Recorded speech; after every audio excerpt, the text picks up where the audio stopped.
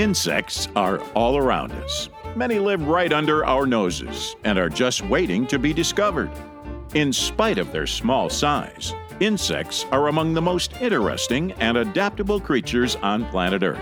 We have close encounters with them every day, whether we realize it or not. To most people, these creatures are just bugs. But to entomologist Dr. Tim Gibb, they are spineless wonders. And he's here to help you look beyond the bug to the fascinating life of the insect. Dr. Tim will see you now.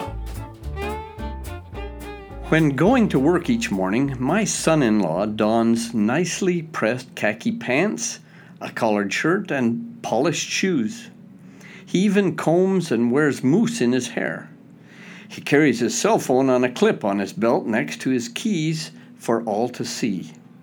His name and the company that he works for are proudly displayed on a name badge that he wears above his breast pocket. He looks official, smart, progressive, and intelligent. Such deception has parallels in the insect world, specifically with the most well-known and odd American butterfly of all, the monarch, Danaus plexippus.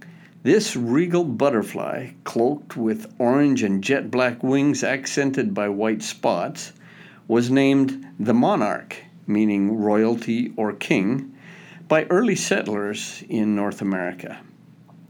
It was a tribute to their homeland's beloved Prince William of Orange. Orange was a principality in southern France. The names both endured. Prince William became King or Monarch of England, and the name monarch butterfly became commonly accepted. In science, the monarch butterfly belongs to the family Nymphalidae and subfamily Danainae. Monarch butterflies may be best known for their truly amazing migration ability. Other butterfly species may emigrate from one area to another to avoid temperature extremes or to find food, but the monarch is thought to be the only American butterfly that truly migrates. That is, actively leaves from and returns to a certain site at the end of the season. There are smaller breeding groups of monarch butterflies, but the largest and most famous begins its trek each year from a small valley in Mexico where it has passed the winter. The first stirrings of spring elicit a centuries-old migration instinct deep in its butterfly DNA. The migration first takes them northward through the prairies, wetlands, and meadows of all America west of the Rocky Mountains and well into the Canadian provinces, sometimes more than 3,000 miles away. The trek may require as many as 4 generations to make it to the northern extremes of their range, each adult laying eggs that become butterflies and continue north, one generation after another.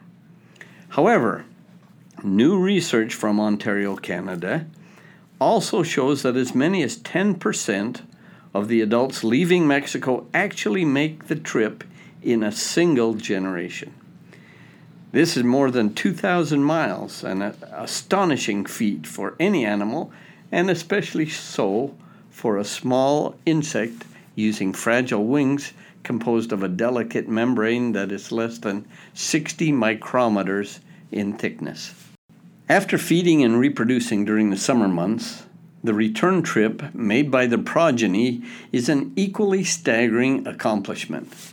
In mid to late summer, the returning monarchs fly south as far as 25 miles per day until they arrive back in their overwintering valley in central Mexico, a comparatively microscopic dot on a map compared with the whole of North America. The monarch brain is smaller than the head of a pin.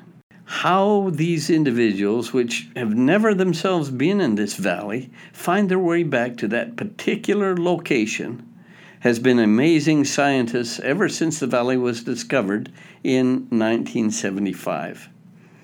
It is thought that monarchs cue in on both the position of the sun and the Earth's magnetic field to help them determine direction, and then they make use of the favorable wind currents and temperature thermals to gain enough altitude to allow them to glide for long distances without expending undue energy. Migrating monarchs frequently stop along their way, and again when they're returning south, to take nectar from flowers to help sustain their flights. Regardless, they must be exhausted by the time they reach their destination. Upon arrival, they enjoy a well-deserved rest by simply clinging to trees and branches by the thousands, resting and regaining energy by drawing slowly on their stores of body fat. During the winter months, they occasionally flutter about and take water from local ponds, but they immediately return to their overwintering nests with the others. The overwintering site in Mexico is well suited for monarch survival due to the consistently cool, moist, and protected surroundings. The elevation is high enough to keep the monarchs from heat exhaustion, and the latitude is far enough south to keep them from freezing. Estimates of total monarch population size varies in direct relation to the size of the overwintering area that is occupied each winter. In 1996, it covered 44 acres, but has been progressively shrinking at an alarming rate. Most recent estimates from 2017 are in the order of only 6 total acres. That said, we have noticed a higher number of monarchs throughout the Midwest this summer and hope that it signals a banner survival year for the monarch migration back to Mexico. Monarch survival is dependent on several factors, including parasite loads, diseases, and unfriendly conditions such as droughts through which they must travel. Availability of conducive habitat that includes milkweed is also crucial.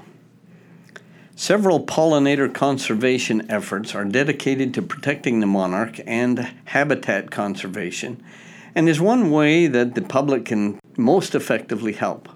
Some groups recognize that milkweed plants needed for caterpillar development are becoming less and less common, and so have started monitoring, conserving, and even augmenting milkweed populations. Some groups focus on increasing the number of nectar-producing flowers, essential for adult energy, along the migration route.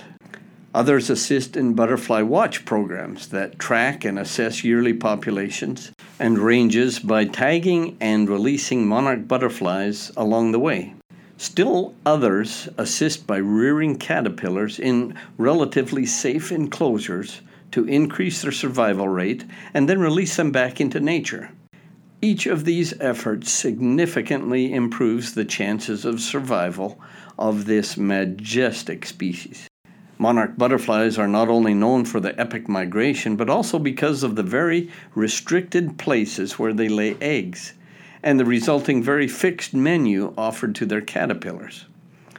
Only an exceptionally few insects can tolerate eating the leaves, flowers, and seed pods of milkweed plants. Milkweed plants contain a thick, foul-tasting, milky liquid, hence their name, that bleeds when the plant has been damaged. This liquid is primarily intended as a plant defense, a deterrent to any animal eating the plant. The liquid, as well as other plant tissues, contain compounds called cardenolides that are quite toxic to insects and thus provide protection against herbivory. Monarch caterpillars are an exception. They can feed and develop exclusively on milkweed plants. In fact, the caterpillars not only have become immune, but they actually accumulate these toxins within their own tissues. In this manner, the caterpillars and eventually the adult butterflies become toxic themselves. Should a bird or another predator attempt to eat them, the toxins, originally from the milkweed plant, are transferred to the bird via the monarch, and the bird becomes violently sick and tries to vomit the monarch out. Vomiting for a bird must be life-changing because birds learn very quickly to avoid eating monarchs. This is relatively easy because, as mentioned earlier, the distinct orange and black coloration of the monarch is unique and serves as a bold warning: do not eat me or else. This defense is so good that it even offers protection to a separate species of butterfly, the viceroy, Limonitis archipus, which does not feed on milkweed at all, but has evolved to look almost exactly like monarchs. Scientists call this impersonation mimicry. In mimicking, or displaying nearly identical orange and black wings, viceroys fool the birds, and beginning entomology students, I might add, into believing that they are, in fact, monarchs. This is where the deception comes in that I warned of at the beginning of this article. Through deception, or looking like something they're not, viceroy butterflies gain protection from the predators that have learned not to eat monarchs. Because viceroy butterflies look just like monarchs, predators avoid them too. This advantage is gained because they look like something they're not. So, although effective, the age-old trick of mimicry is not new to my son-in-law. It can impress, I will admit. I just wish he would spend more time studying and working and less time trying to look like something that he is not. This has been Dr. Tim with another of nature's many curiosities. Be sure to tune in again next month for another spineless wonder.